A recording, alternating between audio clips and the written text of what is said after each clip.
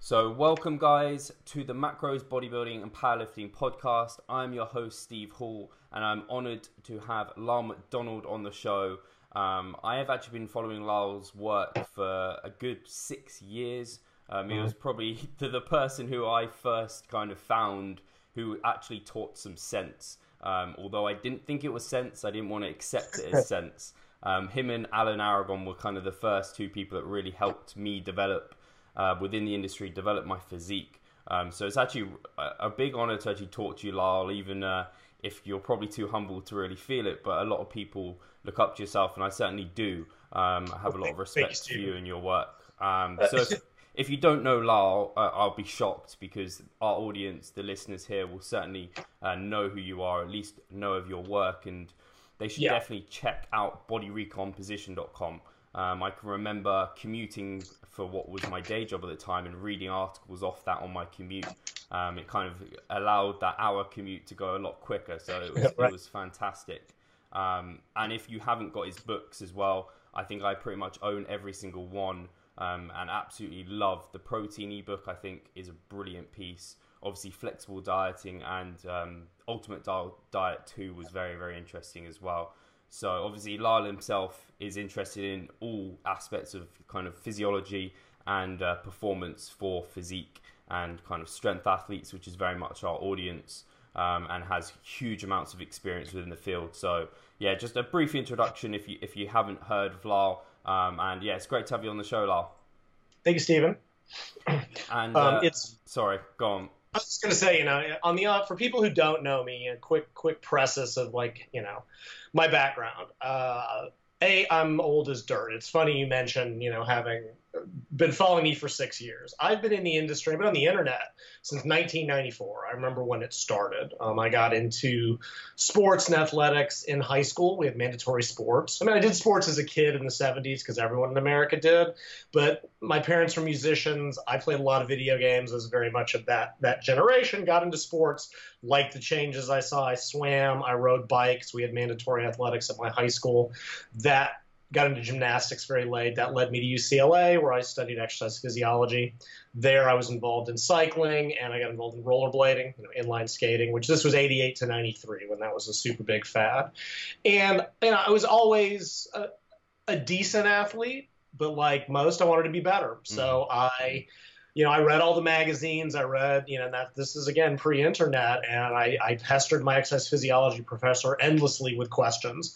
And the more I realized just how off a lot of it. So I got into PubMed, or the Ovid at that point, and spent my weekends in the biomed library. And that's really what got me interested in performance, nutrition, supplements. I'd been kind of a chubby fat kid, so fat loss was always, you always want to fix yourself. Got on the internet in 94, have just watched it develop from, loose collection. We did Usenet, which is before your time. I watched listservs, forums. I was, I think, one of the first people, and this would have been, straight out of college. I knew everything.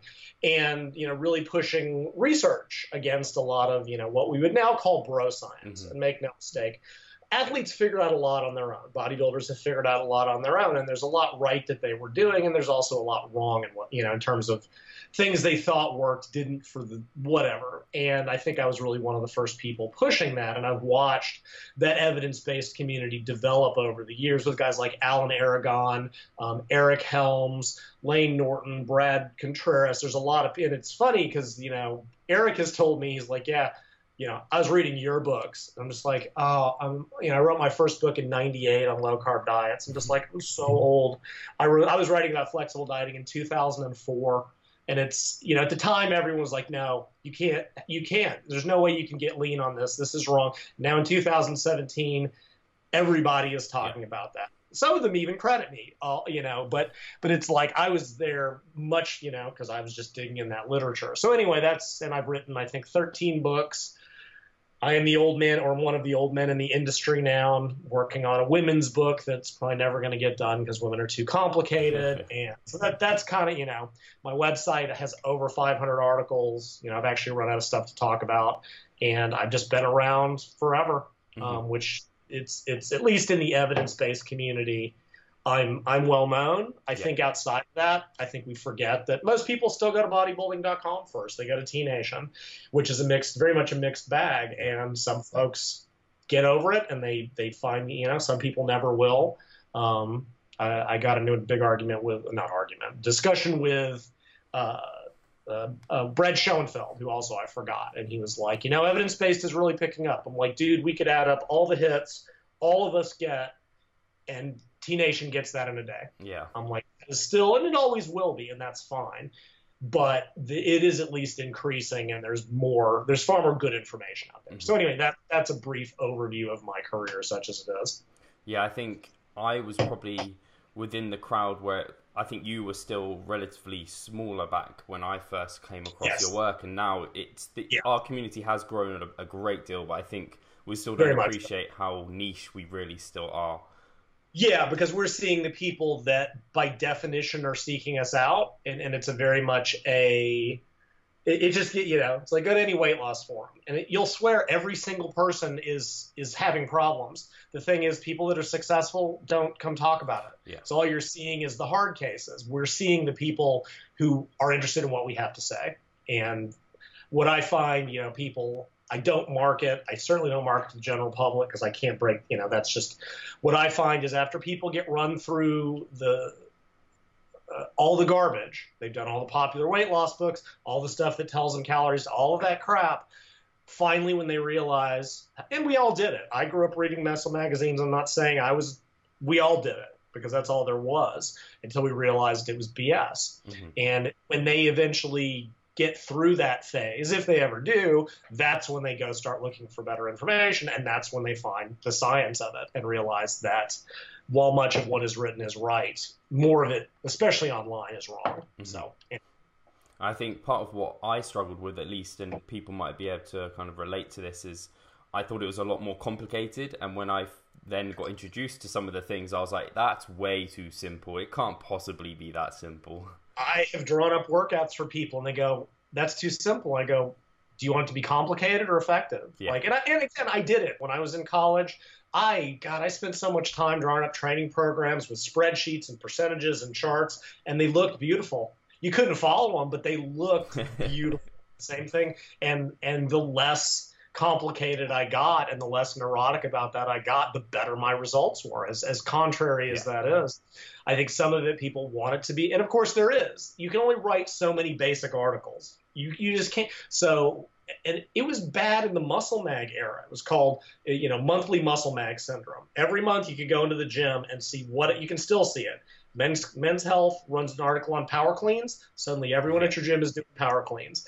And now you can go to most of these major websites and there will be 10 articles a day that all contradict one another and say different things. And you have to write about something. So people complicate it very unnecessarily. You go talk to elite coaches, they are doing nothing but the basics over time. At the elite level, they get into details. Go look at what Charlie Francis was doing with his sprinters. It really wasn't very complicated. Mm-hmm. Excuse me. Same thing with, the AIS track cycling team. I wrote a piece on my website that I called it Everything You Need to Know About Training. And it's one of their strength coaches outlined what they did with their sprinters, and they were dominant until the UK took over with the lottery money. And it's very simple. It's very basic. It's just putting good principles to work, selecting the right athletes, certainly, and doing that consistently over time. But we all go through it. You do that when you're younger. Even as a coach, phase one, you know nothing. And I tell people, when you get started, use canned programs that are tested. You don't know enough to just do this. Get experience. Then in the middle, we think we know more than we do, and that's invariably when I find it gets overcomplicated. And then you realize that it's not really generating better results than what you were doing before. And then you come to the third phase, you realize what you do and don't know, and realize, especially for the general population, we're not looking at the last percent. We're not looking at track cycling is a good example. Those events are determined 0.3 of a second, right? Chris Hoy missed setting a world record in the kilo by 5,000ths of a second, right? 0.005 seconds. If It's an eyelash. Yeah. A blink is 0.3 of a second. 5,000ths. That's where this stuff matters. That's, the UK cycling team, they wanted this 1% and that 1%. And at the elite level, 10% is first and 50th. And I'm sorry, but if you're in the middle ground, 10%, as Dave Tate once put it, you just move to a slightly better level of suck. You're never going to be, so why bother? Have a life. Yeah. Train 3 or 4 days a week. Go do more interesting things. You don't need to be in the gym 12 times a week with these super complicated, because guess what?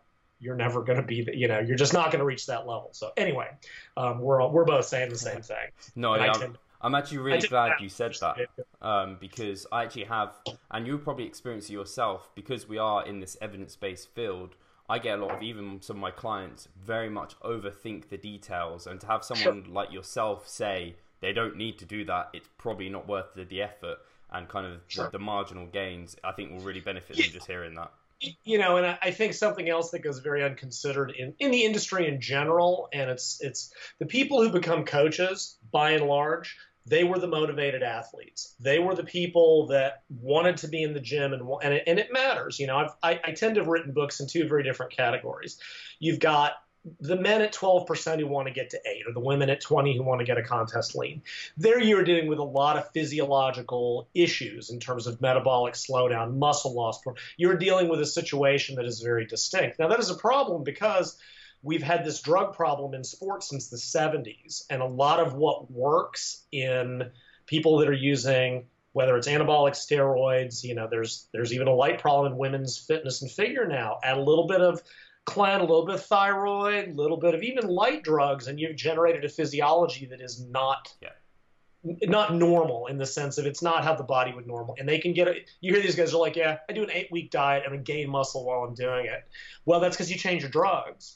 Flat out, I don't care what you're doing with your diet. Now, if you're looking at the general population, someone who's a male that's at 35% body fat, anything, and if you give them, unless they just want it, you've got that personality profile that they're only happy with all the details, even if they don't need them. And there can be a little bit of, it's pandering. I hate to say that, but it is. You have to keep them happy to keep them consistent. Woman, she wants to do a little bit extra butt work. Fine, I don't care. She wants to do that extra tricep work. Men want to do a little bit of extra abs. I don't care. As long as the 90% is good, this will keep them happy. But I find what happens is that the coaches, who are typically the lean-driven, always lifetime athletes, don't have the concept of what the general population needs. I've been at gyms where a beginner walked in, and the bodybuilder personal trainer said, all right, you're going to have to do morning fasted cardio, 6 meals a day every 3 hours with a little bit of lean protein. And the guy was just like, I can't. It's so far beyond what they can do, can conceptualize, or need. And I find a lot of people really do forget that all the science, all this is great, but, and they get into the fat loss debates. What's the best diet? The one you can stick to. Every study goes that fine in the short term, 2 or 3 pounds, who cares? And over a year, it all balances out. It's within a pound, it's about within a kilo difference either way. Well, guess what? Who cares? A kilo, like that doesn't mean anything. The one you can stick to, but there's this projection among athletes, because they'll do it. I'll do it. Well, I did it. I won't do it anymore. And they think that what they are, or God forbid, the beginner. Yeah, we're going to do. I had a client who'd had a mastectomy. She'd had breast removal for cancer. A trainer took her in and gave her 20-set chest workout her first day, because that's what he did. She never went back. I mean, why would you? God, yeah, and we also forget, after 10 years in the field, you forget what it's like to be a beginner, very much so. My speed skating coach, I spent some time pursuing ice speed skating. He said he loved working with beginners. Like, he loved working with high-level guys, but beginners made him go back and relook at the fundamentals every year. And you have to do that, because otherwise you lose touch with them and realize that person walking to the gym the first day, you just have to get them in there for the first 6 months. I put it, you need to break them in without breaking them, and we just forget that frequently. So anyway, totally. but yeah, I mean, so you see with the scientific details, they're great. Someone today asked about vibration platforms. They're great. When you want the last 1%, worry about it. When you're training a potential gold medalist, you worry about that. But even then, those top guys that get into the details, everything else is already dialed. Yeah. We've also forget that the complexity we try to use that to make up for the principles. And until you have the basic principles and the basics in line, Eric Helms has his excellent pyramids of the hierarchy of what's important, and people focus on the tip before they've got the basics. And that's another really, it's fun. I love reading about it. I find it fascinating. Doesn't matter for most people. So. Yeah, I think everyone, and that's going to relate to what I wanted to chat about with you, and that's everyone's kind of after that quick fix, that silver bullet, something that's going to make things happen faster, when in reality, and the thing we're going to talk about, kind of your transition periods between kind of massing and then dieting and then gaining weight, is something that a lot of people don't consider, and I think it bites people in the backside a lot of the time and makes results come slower. And if we can start off with kind of, after you've lost fat, how do we mitigate as best as possible kind of gaining fat after that? Because time and time again, we see people just gaining the fat that they've lost back or more than. Sure. I know you've written about this in great detail, but it would be good to just kind of, Sure. So kind of the issues, right? We know, and I don't want to get into the whole metabolic damage issue. We know that there's metabolic adaptation to fat loss. The body very much fights fat loss, and very much more than weight gain in general, because dieting, even if you're a lean athlete, your body thinks you're starving to death. It doesn't.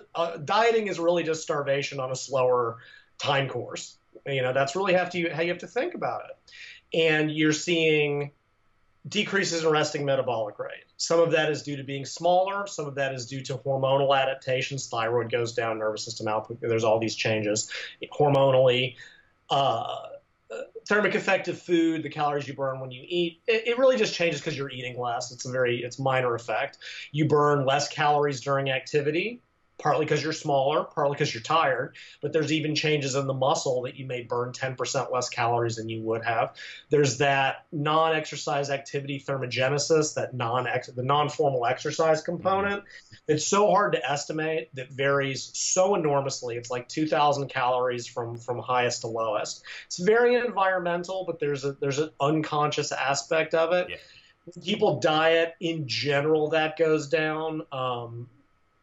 A, you're smaller, B, the muscular adaptations, but C, you're tired. You simply move around less. Now, there is an oddity, just for trivia.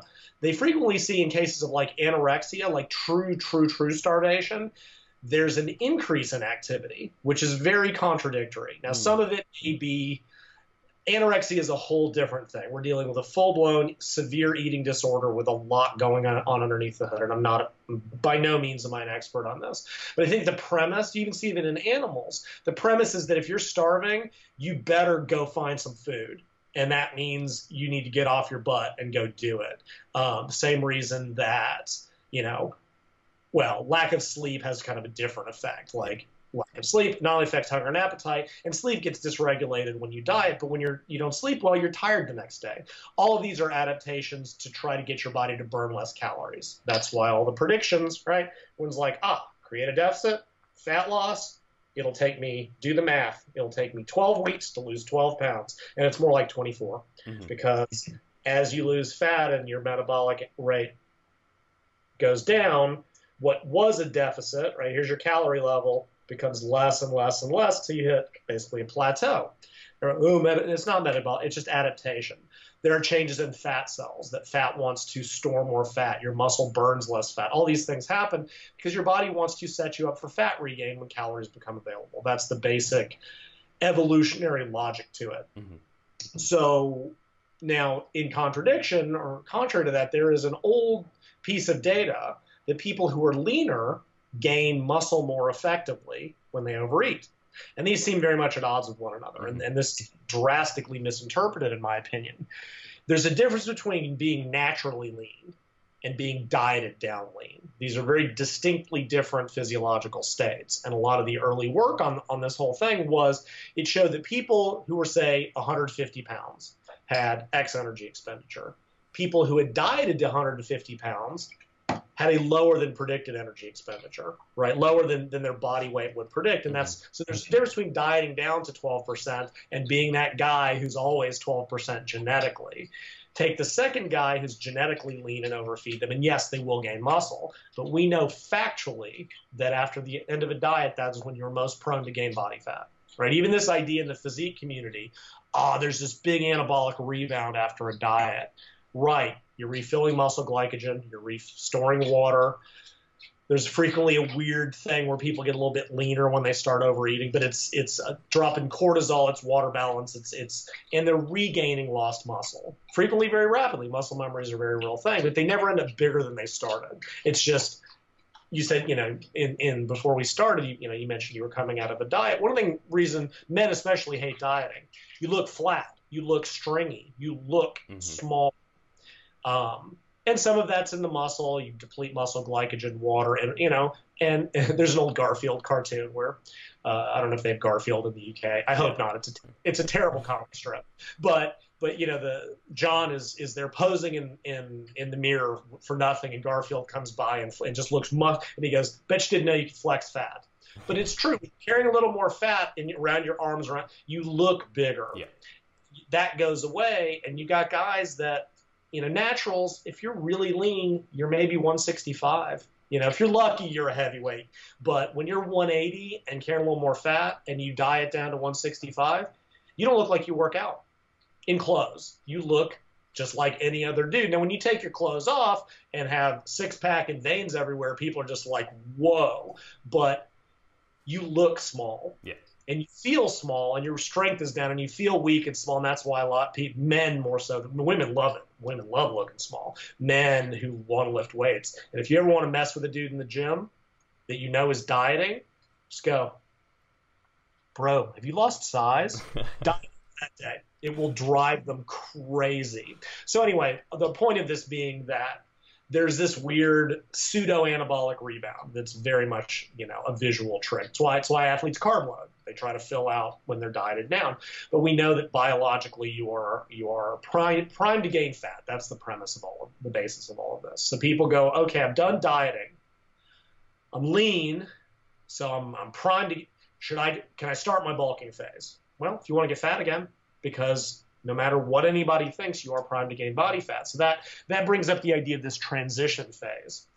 And, back in 2004, I wrote about something called the full diet break. And when I wrote about it, it was probably more behavioral than anything, but there is a physiology to it, right? Without getting into the free meal or, the refeed thing and whether or not that truly impacts metabolism and hormones. The answer is yes-ish, but it's too long of a topic to get into right now. Mm-hmm. The idea of the full diet break originally was to give you a mental and physical break from dieting. Right. And it was basically behavioral. Dieting is a grind. There's even changes in brain chemistry in terms of you become more attuned to food. They've shown that you notice tasty food.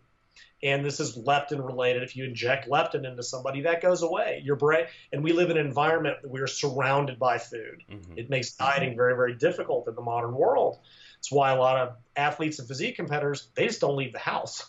Like, it's a totally antisocial, pathological, but it works, at least for the 12 weeks, because they're starving to death. 100%. Everywhere you look, food tastes and commercials, and all the social events revolves around food. So there's all these changes that make you just want to overeat. And the diet break gives you that. Again, it's a physiological break. It's a physical break. Dieting, you end up overtrained very easily. It's a psychological break, which was what it was originally studied for. But there is a physiology to it in that, so leptin, this primary hormone, I'm sure you've talked about it, had people talk about it. It tells the body how much body fat you're carrying and how much you're eating. So when we diet, it drops 50% in a week. Clearly, we haven't lost 50% of our body fat because that would be rad. And then it goes down much more slowly as we lose fat. So it's kind of like super quick drop, and then it does the same thing in reverse. And leptin is sending this signal to the brain to impact thyroid stimulating hormone, nervous system output, reproductive hormones. Like, it is really the regulator. And they've shown that once you diet down, if you inject leptin to pre-diet levels, it reverses like 90% of that. It raises metabolic. It's profound. Leptin was never going to work as a anti-obesity drug. But for dieters, it would be fantastic. It just never made it out of the clinic. It's an injectable. It's like $500 a day right now. Like it's not productive, but we also know that we can raise leptin by raising calories. Because even if your body fat is down, right? Like let's say leptin would be here at 15% and it's here. Well, if you're dieting, it's still going to be lower than it was because you're in a calorie deficit. Even at a lower body fat, leptin will be relatively higher if you're eating at maintenance because you're no longer in a deficit. Well, that's what the full diet break or the transition period is aimed at. The idea is to eat at your current, and again, your current maintenance is not your pre-diet maintenance. It's based on your lowered body weight. I usually adjust it 5 or 10% down just as a safety valve for that metabolic adaptation. And then you adjust, that's just to be careful. It may be a little low, it's in that range. And there's a really interesting study they did in military trainees in this, what they call this multi-stress environment, which was they were eating like 400 calories a day. They were sleeping like 4 hours a night. They were doing work with their pack like 18 hours a day. This was like SEAL training, brutal training. And they found that over several weeks, their body fat dropped to 4%. Their testosterone was castrate levels, right? They were eunuchs, basically. Mm-hmm. Their thyroid was in the toilet. Their nervous system output was in the toilet. Their cortisol was through the roof. Like, this is natural bodybuilding. This is what you, at 4%, and this is why the drug thing is so important. If you look at what drugged bodybuilders have done, they replace testosterone with steroids. They replace thyroid with thyroid hormone. They replace nerve with clenbuterol. They use growth hormone. They use cortisol blockers. They use appetite suppressants. They are fixing all the problems that dieting incurs, mm-hmm. and that's why they work so well. That's just the reality of it. But what they found was that even when their activity was maintained, raising their calories to cover energy balance caused the hormones to recover in 1 week. Wow. Now that's huge. I'd set up the original diet break for 2 weeks because that's what the study was. Mm-hmm. The original weird one that they were trying to do that I won't get into. But even 1 week at maintenance will basically recover hormones to normal. Now, if you're on a time frame, and this is more during the fat loss phase. Eric Helms and I have discussed this really because he's if you haven't had him on your podcast, get him. He's amazing. He's helped get him on again. Feedback on the women's book, and he's coached, and it's funny, the conclusions I came to from the research, he came to through trial and error. Like we basically reached the exact same, which is always nice to see that my theoretical, that what the research, which only makes sense, the science and practice should correspond. Now, he only uses 1 week diet breaks during fat loss, but he's looking at a 6-month diet phase where someone has to be in shape on a given date. Yeah. And when you've got a time frame, it's already a long enough diet to begin with. Most people don't have a time frame other than I want to be lean 2 weeks ago, but they are not. And if 2 weeks is a little bit more better than one for that person, I tend to tell people, look, life gets in the way. You've got exams, you've got to work, you've got vacation. This is a process. This is a long-term process, whether you're lean this week or next week, whatever. So even 1 week will restore hormones to normal. Now, will that restore metabolism to normal? That might be a little bit more debatable. It'll be better than it was, though, mm-hmm. right? Thyroid comes up fairly quickly. A lot of the women's studies I'm looking at, this is a big concern. Women on low calories, their thyroid can tank within 5 days. That's if they diet pathologically, they diet very poorly, but it can recover equally quickly. Now, thyroid can have longer-term effects, nervous system, all that stuff. But if you take that 1 or 2 weeks to maintain where you're at, this will recover your hormones. It will recover testosterone to higher levels. Cortisol will come down. All your metabolism will be up. At least some of those dietary adaptations will reverse. And even in the studies of the post-obese, right, a lot of them were like, wow, there's like a 15% decrease in metabolism at the end of a diet. The problem is they were still dieting. Mm-hmm. When they bring them to weight maintenance and weight stability, it drops to like 5%. That's pretty significant. That's 10% off your resting metabolic rate is pretty significant on top of any, you're eating more, your thermic effect of food is slightly higher. People's NEAT goes up drastically because they're just not tired all the time, right? And they're getting into the neurochemistry of this. what's controlling NEAT, and those changes reverse. So again, this reverse dieting thing where it's like, oh, you're maintaining at higher calories. Well, right, but it's not because of metabolic rate. It's because you're more active. You can train more intensely. You can train more effectively, which puts you, people, their training intensity goes down. You're tired in the gym. You can't maintain your volume. You can bring that back up. So using that transition phase of, 1 week is minimum. I would prefer to see 2. I mean, hell, a month would be better, but let's face it, we got to find a balance between optimal physiology and what people will put up with. Maintenance is also, this is more behavioral. For a lot of people, maintenance is harder than either gaining muscle or losing fat, because it's a nebulous goal. This is again, psychological. On top of the fact that your body's trying to make you to eat more, and it's all often very, like when you're in dieting mode, I'm dieting, switch flips. When I'm gaining, I gotta eat. I need that pint of ice cream at bedtime. You don't, but holding steady feels very nebulous. It feels just like I'm watching my life and I'm not making progress to my goals.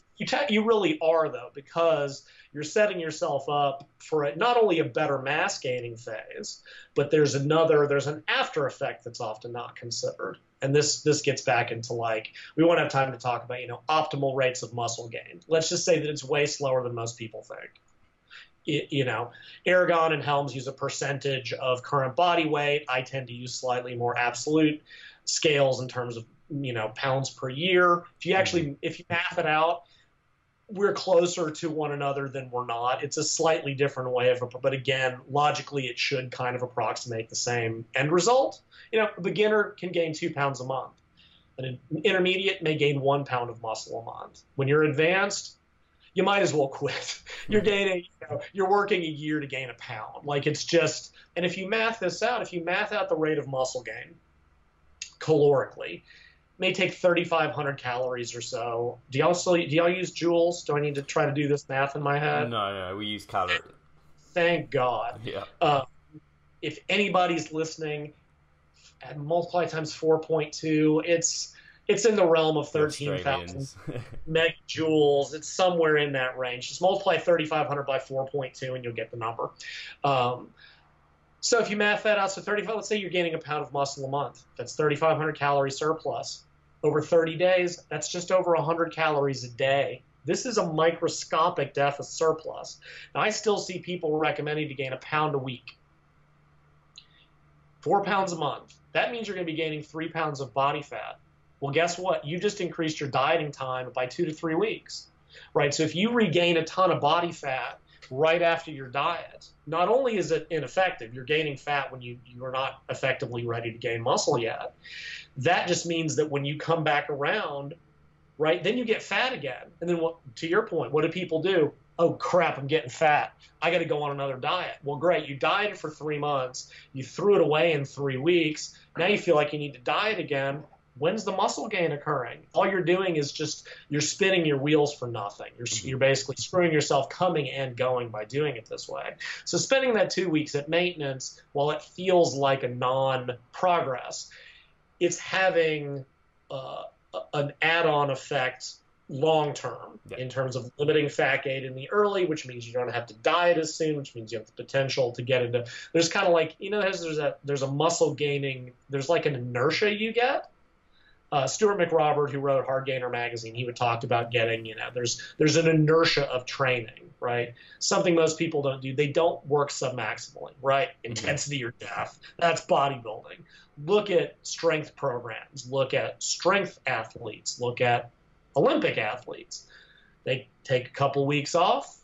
They take a month to build back up. They're giving themselves longer-term potential. Bodybuilder comes out of a diet. They want to jump straight back into intense training when they're still light, a little bit overtrained, which is very easy to do when you diet because we always do too much activity with too few calories. They're burned physically and psychologically, they're not physiologically in place to gain muscle effectively. So they just end up in this awful cycle. So taking those 2 weeks, at least at the end of a fat loss diet, has these knock-on effects. Now that brings us around to the other direction. should you do a transition phase between gaining and fat loss? And there's kind of two different philosophies of this. Like back in the day, they would talk about doing hardening phases, right? You came out of you were gaining, you were eating everything there was to eat. They would do 2 weeks to harden up, and you read in the magazines, and they would talk about, just clean up my diet a little bit, where that, whatever, you're taking the crap out, basically, lowering the dietary fat. And they would talk about, now usually in hindsight, a lot of this is they were changing their drugs. This is just, factually, if you even get a little bit into the history of drug use in sport, a lot of these ideas, a lot of what is the lore and dogma of the sport came out of optimizing the diet and training around the drugs, not the other way around, right? Germans did 3 weeks of their drug on, 1 week off. So they programmed 3 weeks of intensity and 1 week easier. The Russians they would do 6 months of high volume training along with their high volume drug use. But they had to pass the test, so then they would peak for 6 weeks. Not that this is an invalid system, but it's just you have to take, and bodybuilders, they were changing from heavy androgens, which retained a lot of water. They were taking those drugs out. Of course they would harden up. They were losing a lot of that subcutaneous bloat, changing to more anabolic, quote unquote, anabolic compounds. But it still has validity, I think, for performance athletes. And I remember now on the one hand, yes, your metabolism will be highest when you're coming out of been eating a lot of food. Even moving to maintenance, it's not going to drop. It's just not. Dan Duchesne, who's an early drug guru, he said, just go straight into dieting because your metabolism is its highest. The problem is, and this sounds kind of esoteric, and there's not a lot, there's maybe some research on it. Strength and muscle mass can be very transient, right? We tend to think in terms of individual workouts. We increase protein synthesis for 36 hours, then we need to train again. But muscular remodeling is a long-term process. There's more going on than just muscular protein synthesis. I'm not the molecular bio guy anymore, and not that I ever really was. We hear about there are protein stability, right? The body, you may upregulate, mRNA. That's what tells, or RNA is what tells the ribosome what to make. Even expressing that doesn't mean the protein gets made. Frequently, there are other steps in this process. Your body is synthesizing connective tissue, changing enzymes. It's more than just that acute training effect, which is why we get big after a workout. You gain this much muscle or whatever. You gain, protein synthesis goes up 0.5% or whatever the numbers are.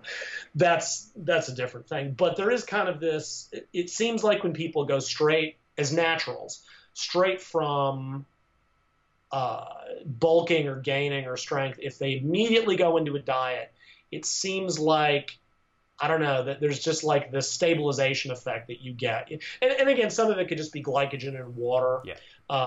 Frequently that drops off and that makes you look and feel smaller. Something you may have noticed that is a little bit tangential. When you end a diet and start eating more, especially if you eat predominantly carbs and up your training, you seem to get a little bit leaner. Well, I think that's refilling muscle glycogen, dropping water. You used to hear about bodybuilding competitors. They would look great 3 days after the show because they would go eat all the pancakes for 3 days, and they would fill out muscle glycogen, intramuscular triglyceride, junk loading, all that kind of stuff. They look great on Monday because they were too cautious in the days before. But I think that's just a visual. It's a trick, right? I wrote this very silly article on my website that there's truth to, called it the long-term delayed fat loss effect. It's one of my favorite pieces. And I was taking this, the long-term delayed training effect, right? When we train in the gym, you do the work here, but you don't get stronger really till here, right? You do the volume, you do the work, but it's not till you quote unquote realize it within fitness fatigue, however you want to look at it, decrease training intensity, accumulate, intensify, et cetera, et cetera. I think muscle gain I've seen it too. I've had people do specialization programs, 4 to 6 weeks. They'll just hammer it and they'll make gains. And then in the 2 weeks when they reduce their training, they make more gains. Now, again, could be glycogen, could be a trick. I kind of don't care, right? Size is size. We know this occurs, and I think taking that stabilization phase before your diet, and again, in the women's book, I call it the pre-diet phase or a hardening phase or whatever you want to call it. Now, that's 2 weeks. You may be bringing cardio in, which I think people bring cardio in too quickly. And I think that causes it can cause muscle loss. I think it causes apparent muscle loss too. My own training partner is a very good natural bodybuilder. He was just like, running burns muscle. And I was like, well, how are you really going from dieting? He would go from gaining to running every day. Wow. Dude, you are totally deconditioned. Your body has very much kind of lost the ability to use fat for fuel. Even that is something you need to do, right? When we're eating a lot of carbs and a lot of calories, body tends to be burning those and storing fat. Unfortunately, some of those pathways can become downregulated. When muscle glycogen is full, your body uses carbs. When you're not doing any cardio, which many don't do during a mass gain phase, you're not good at using fat for fuel. I think if you look at successful physique competitors, naturals, they bring this in, gradually, right? Again, when I talked to Eric, he's like, and it's really the last month of their gaining phase. They're just stabilizing their training. That's when you start to bring in your cardio. And I'm talking 3 days a week, 20 minutes. Like, bring it in slowly. You're detrained. You're unfit. Do not jump into intervals 4 days a week. You will break yourself, and your body's not prepared for it. So you do that phase, and it's hard to say whether you want to consider that part of the diet or part of the previous. It's kind of that's a semantic thing, because if you start adding all this up, suddenly your diet is going to take 9 months. Again, if a woman's going from 24 to 10%, she's already dieting for 6 months, realistically, a small woman. If you're then like, you need a month of a pre-diet phase, well, that just sounds like forever. That's really part of the previous gaining phase, right? Finish your gaining phase, take a couple of weeks minimum to just bring your calories to maintenance, which also helps you figure out where that is. Start bringing a little bit of cardio if you're going to do like depletion training on your diet, which is kind of high rep, short rest. Like, that should never replace your heavy training, but sometimes adding that, you deplete muscle glycogen, you start to shift your body back to fat oxidation. It ensures that when you move into the diet, you'll be using fat for fuel more effectively. And you can stabilize your training so that your intensity can stay where it is. So yeah, this does add time to the whole process. But again, in a sense, it's saving time, because you're not having to just, I would say react, but it's almost overreact. I look small, I got to eat, start bulking. Oh God, I look fat, I got to diet. And just every 4 to 6 weeks, you're doing nothing effective. Even for physique competitors, this is something, again, I've discussed with Eric extensively, is they try to compete every year. So, right, they do a 6-month diet. It takes them 2 to 3 months to get back to even where they can gain muscle effectively. Well, that leaves them 3 months. If they want to do another competition, they got to start their diet in 3 months. And if they're lucky, they gain 3 pounds. If they're lucky enough to gain a pound a month, that's 3 pounds of muscle. That's nothing. That's just not a good cycle. So putting these 2-week phases in both directions has enormous, both physiological and I think psychological, again, yes, it can be psychologically stressful, but it lets you stabilize your training again, so you don't overtrain. You give your body that chance to. And again, it's interesting. You look at what athletes, competition athletes, they have cycled their training like this. Now, like, not everybody does. You get the West Side guys that max out every week. They're all injured. There's a lesson to be learned from this. That breaks most people if they don't have very sturdy joints. But most athletes, they take 2 weeks off after their competition season ends, frequently completely off. They do a couple weeks just shaking out the cobwebs. They start building up their intensity. They'll do 6 weeks of heavy training, 2 weeks of stabilization. Dan Path, who's a very successful strength coach, he's talked about this. He's like, he'll see in the sprinters, they'll hit a new PR. That one day, everything comes together. And then now in the weight room, what do? I need to go up in weight again. And then again, because that's progressive overload. Well, it is and it isn't, right? Progressive overload is over time. And I've talked to several people that have found through their own experience, when they hit a new weight, they stay there for 2 or 3 workouts. They don't lose it. They're now ready to make the next jump, and they are stabilizing your nerve. Again, in sports, it's your nervous system, it's connective tissue, it's a lot of different things, muscular coordination. But PAF has found that it can take, you may hit it, lose it, it takes 2 or 3 weeks to really stabilize that new level of performance, because it's very stressful. And again, it is different with dieting, but it's the concept.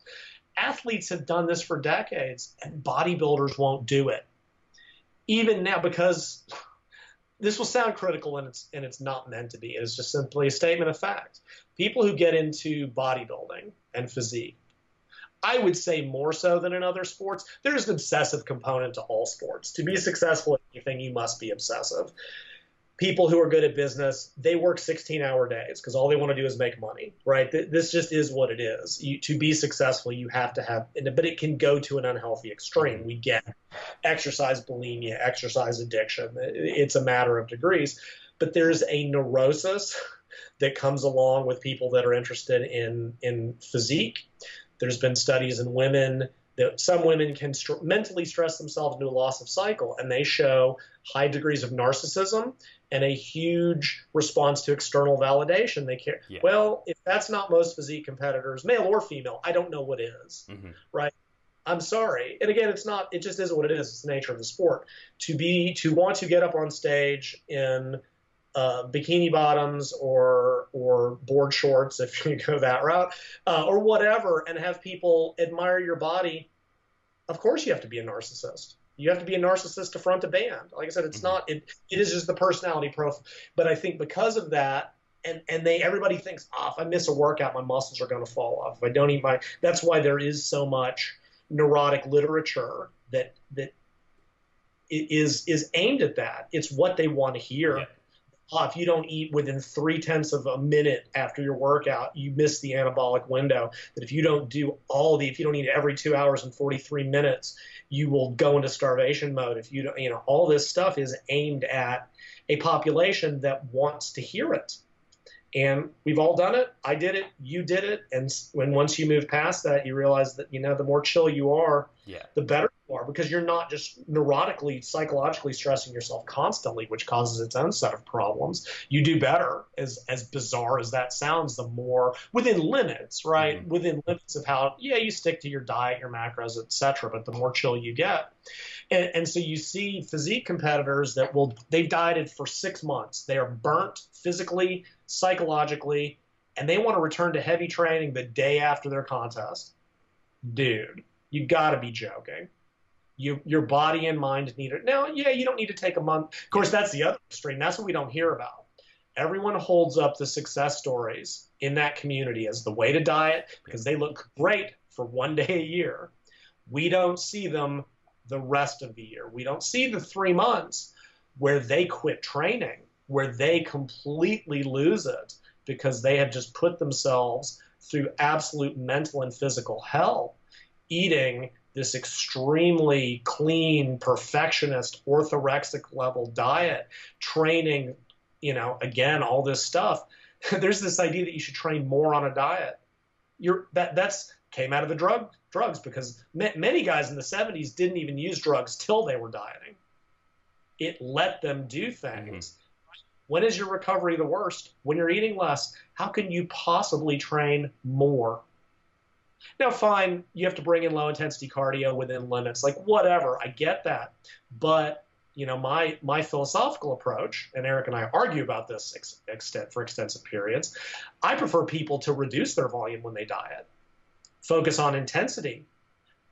Now, the drawback is that you burn less calories. But if you actually look at how many calories weight training burns, it's not very much.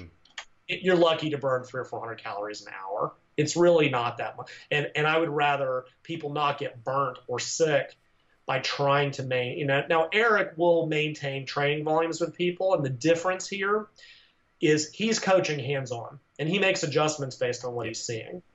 I'm writing books for a population that I know doesn't listen. And again, I'm being a little snarky about that, but it's true. I find that if you give people an inch, if you give them options, they always make the wrong choice, especially when it comes to fat loss. They do dumb things. If I'm training someone, yes, I will make adjustments. I will try to keep their volume higher. I once trained a girl who was trying to diet for a physique show and a powerlifting contest 2 weeks later. Wow. It was a nightmare. Like, she actually did it. She made her show and she hit PRs at the new body weight. But I was in the gym with her and her training partner 4 days a week. I made adjustments. If she was wrecked, I'm like, you've done your You've done your 2 sets of hypertrophy work, you're done. Mm-hmm. And I would send her home because she was cooked. And if she looked good, I would but that's an adjustment. I can't make those, I can't explain that in a book very well. Yes, autoregulation is great. People won't do it, right? They won't. I don't know if you've ever coached athletes. There is they've looked at overtraining for 50 years. And they've said, we've tried to find all these metrics. And the best way is to ask an athlete how they're feeling. Well, yeah, you ask your athlete how they feel. Then they lie to you. And you ignore what they said. Because no athlete is going to say, Coach, I'm tired. I don't want to train hard today. Because every day you're not training, your competition is training twice. That's how athletes think. Mm-hmm. Then you watch their warm-up. You see that they look like warmed over dirt. Because what they're going to lie to you. They just are. And they lie to themselves. That's why you can't coach yourself. And some people can. It's very, very difficult. And so anyway, the point of this being that when I write in my books what I want people to do when they diet, I have to predict the dumb things they will do. Usually which came out of the dumb things that I did, but it's what I've seen over 20 years. You just learn to predict that. So Eric and I, he's coaching. He can maintain volume in his people and wants to try to keep calories higher. He's also looking at, again, a very 6-month-long diet. Mm-hmm. Small differences in fat loss make a significant difference over 6 months. When you've got a small woman on low calories, you have to keep her activity as high as she can get away with. But again, you also find with people who blow themselves out in the gym, and wow, they burn an extra 100 calories, and they move around, they sit on their butts for 3 hours, burn 300 calories less. Well, guess what? You canceled yourself out. Frequently, too much high-intensity work will end up canceling itself later in the day because you're tired, right? If you've ever done a blowout interval session, you don't want to move around much. And that's part of the reason exercise doesn't always have the same. 300 calories of exercise means no change. You've burned 300 calories more. If 600 calories of exercise means you burn 300 calories less, guess what? You burn the same 300 calories extra for twice the effort. Mm-hmm. That may tire you out or injure you. So there's both approaches can be valid, but that's a change that should get made, during that transitionary period. Again, some people frequently see they continue gaining muscle mass if they cut their volume and increase their intensity to degrees. And then for me, I would rather see people focus on intensity during a fat loss diet. As a general rule, again, diet breaks, which are these intermediate, essentially they're transitions between active dieting phases, right? And you can kind of look at that. There's almost 3 different ways to, we've got, so you're coming out of mass gaining, 2 weeks of transition into your diet. Here's your active dieting block, 6 to 12 weeks, depending on how lean you are, what you can put, people with more fat tend to be able to diet longer without a break. People who are leaner tend to need more frequent diet breaks, which also goes against common belief. Yeah. If you're getting leaner, you should diet harder, right? No, actually, you need to raise calories more frequently. You need to go on diet break because your body's fighting back harder. And that's very contradictory to what people think. Mm-hmm. So then you may have a transition phase between active blocks of dieting. Now here you're transitioning to try to normalize metabolism, and frequently people find that fat loss has slowed during the last dieting block and they stabilize, and at least temporarily it will be faster. Well, now you could look at it, well, yeah, it's faster here, but you lost a week of dieting. Yes and no, but if that week gives you more effective dieting, you can also bump your volume back up during the transition phase, right? That helps if you've lost a little bit of muscle, if your activity's gone down significantly. When your calories are higher, you can do more. And I will, and I tell people, you can bump your volume. This will help, you're eating more. Give those calories a place to go, right? We know that training has the single largest effect on where calories are stored. They're not getting stored in muscle. They're either getting burned or stored as fat. So training more, keeping means you're going to refill muscle glycogen. That means less calories to go to fat cells. So you do these transition blocks between active dieting blocks. You finish your diet. You do at least a 2-week transition phase, and then you start bringing calories back up. So there's really kind of 3 different. They're all effectively the same. Yeah. Just as one, you're kind of reducing your volume in calories. The others, you're increasing your volume in calories within limits. If you want to do that submaximal run up to start to get ready for your next mass phase, that's when you do it, is during the diet to gaining transition phase. Take a few days off. Diets again, it depends on the diet. If you're dieting to 12%, whatever. I'm not that worried as a male. If you're at 4, you're going to need a week to just whatever. Stay out of the gym, go play with kettlebells, go take a hike, do whatever. Just give your body and mind a break before you get back into the gym, because you'll train more effectively.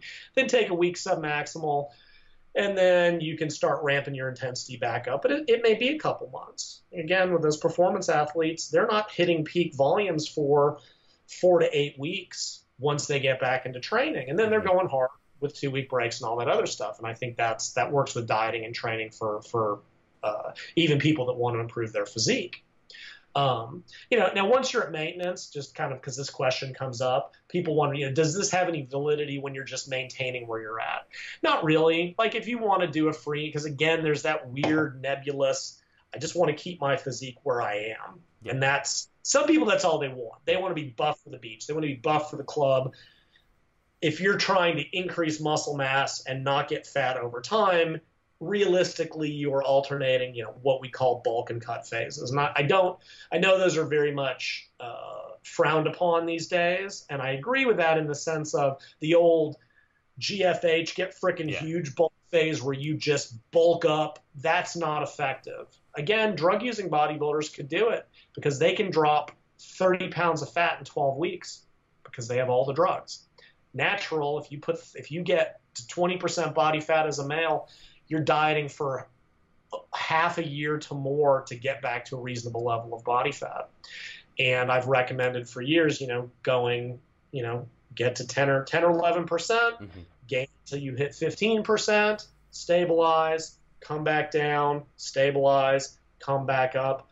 Over time, this adds up to a lot of gained muscle while maintaining a reasonable body fat. Yeah. I know others use a 20% cutoff. I think that has more to do with differences in just how you measure stuff. Go way back. Go way back to the McCallum days, the 50s and 60s. He would say, diet down, change your train, cut your reduce your carbs, bring in the cardio. Once you get lean, he's like, bulk until you get a little soft around the middle.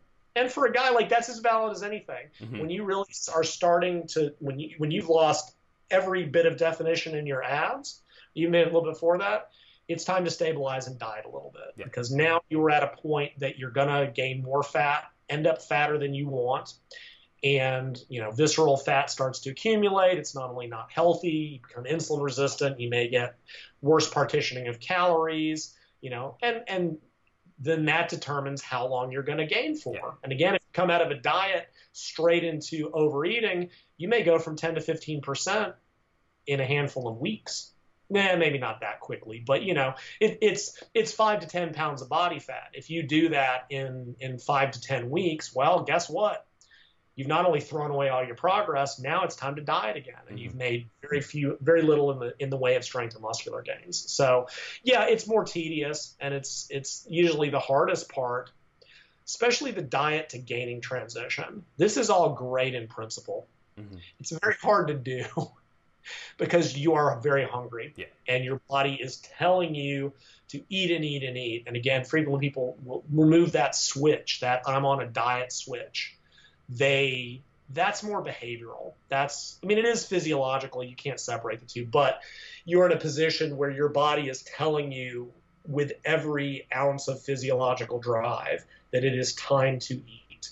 And I am, we can debate high carb and high fat, but I think no matter what you do in season, like whatever, when you're gaining, whatever you found is best for you. I do think in the transition phase, predominantly raising carbohydrates is your best bet for a number of reasons. One, carbs has the biggest impact on leptin in the short term. Dietary, because it's the body is sensing very much glucose metabolism in the short term. Longer term, again, it's a body fat issue. We know that body fat is more likely to be stored. We don't convert carbs to fat. If you're training intensely, especially, it gives you that sink for the calories to go into, so you can, and I know what I'm saying, I'm saying, maybe take a few days off. Again, that's coming out of an extreme competition level. Because if you've gotten to 4% as a male, you've got to get back to 10% because your physiology won't even normalize, right? you have to, same thing for a woman at 10% who's lost her menstrual cycle function, she's not even going to get close to normal physiology till they have to get fat. I hate to say get fat. They have to regain body fat again. They don't need to be worrying about it. The general person who's dieted to 10% to look good and be lean without being scary lean, because even at 8%, some men don't function well. You know, it's one of my long-standing jokes, right? Men diet to get abs, to get women, and when they're dieted that, they can't function sexually. Yeah.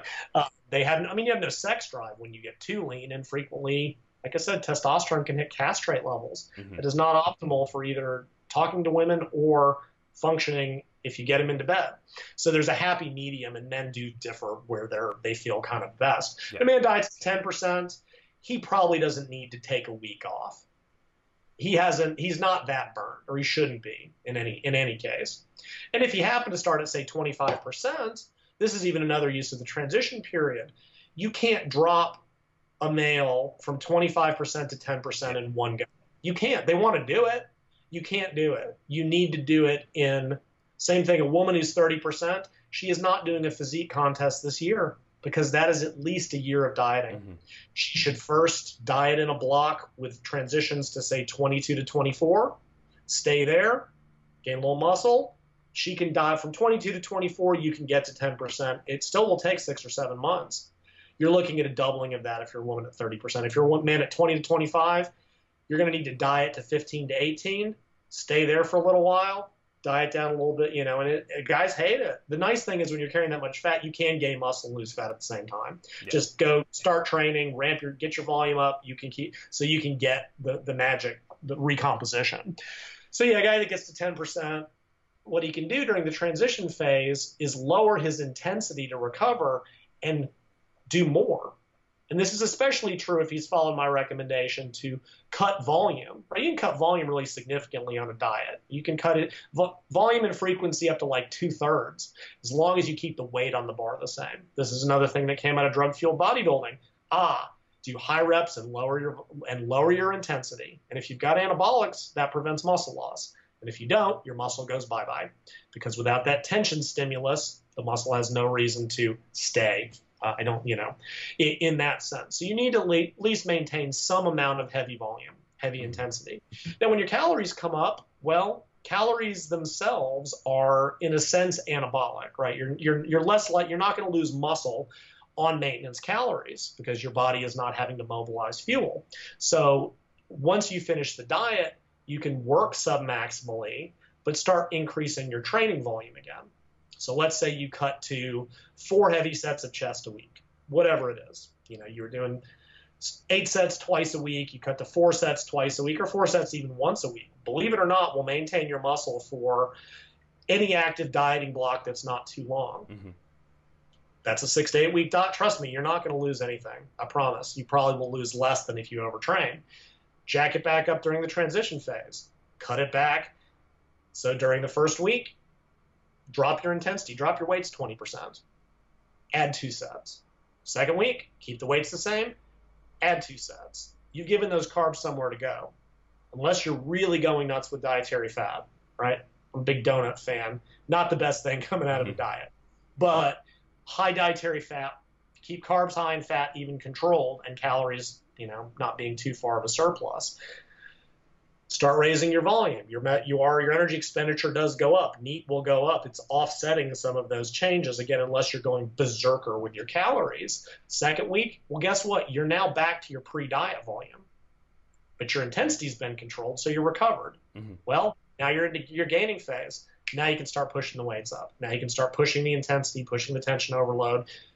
Now you're gaining muscle, but you've already restored your metabolism as much as it's going to be, short of taking drugs. So, and again, same thing. When you move into your diet, if you're going to reduce volume, if you're going to add some higher rep work, because again, you deplete muscle glycogen. This is all in the Ultimate Diet too, and some of my other books. Articles on my website, Weight Training for Fat Loss, 2-part series. I talk about that in some detail. Some people do depletion, some don't. 6 of one, half dozen of the other. You can do complexes, you can do kettlebell circuits, like whatever. It doesn't have to even be weight training work, but that will enhance fat loss. So that's kind of your, that's kind of how you approach it from a training and diet standpoint. Yeah. You'd also be bringing another thing I see people try to do, again, mostly lean physique competitors. They don't want to cut their cardio when they come out of their diet because they don't want to get fat. And again, when you're super lean, you have to. Yeah. You have to be normal. Everyone's like, I want to be contest lean year round. Well, no, it's not healthy. It's not effective. Again, drugs, sure. Replace everything with steroids and you can do it. Even in that military study, they basically rebounded pretty quickly to a reasonable body fat percentage. Yeah. Whatever, it was 8 or 10%. It wasn't, they were still military guys. They didn't get, but you have to do that to normalize function, and you're not going to gain muscle effectively till you do. That doesn't apply to the general lean dieter in the first place. So, but if you want to keep some cardio in, some people find that psychologically cardio, if they do a little bit of activity, that helps them stick with their diet. I'm very much like that. On days that I train, my diet is much better than on days that I don't. That's so if it helps, yes, but you get people that are like, I'm going to do intervals 4 days a week during a gaining phase. Sprinters do it. No, they don't. Please stop with the sprinter thing. They don't, and they just know, because they're, if you must keep a session in to keep fine, but you can't do intervals 4 days a week and try to train legs heavy. It doesn't work. It's too much. It's just too much. You cannot. You're just wasting recovery energy that should be going to muscle gain. And some cycling is less worse for you or is better for you than running. Low intensity work is better for you than high intensity, but people don't. This whole thing that walking on the treadmill, it burns a couple hundred calories, but it doesn't burn you out either. Trying to do an hour at 160, there's a reason endurance athletes don't do that more than once a week, and yet physique athletes or dieters think they can do it 6 days a week. Like, high-level athletes maybe do intervals twice a week. What makes you think you can do more?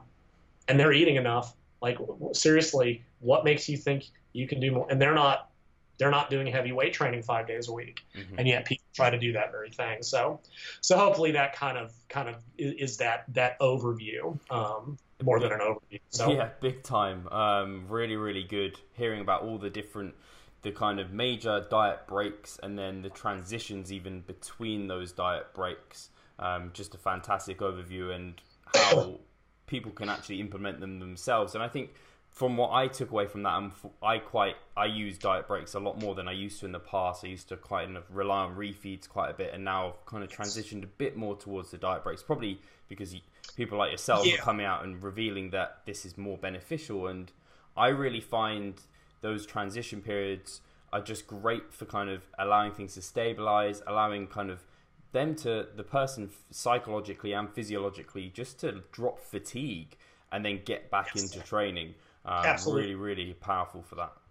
But because even that, getting, sort of the energy expenditure, like I said, it's going down anyway because you're smaller and your muscle metabolism is changing, but you're tired. You just can't put the work in.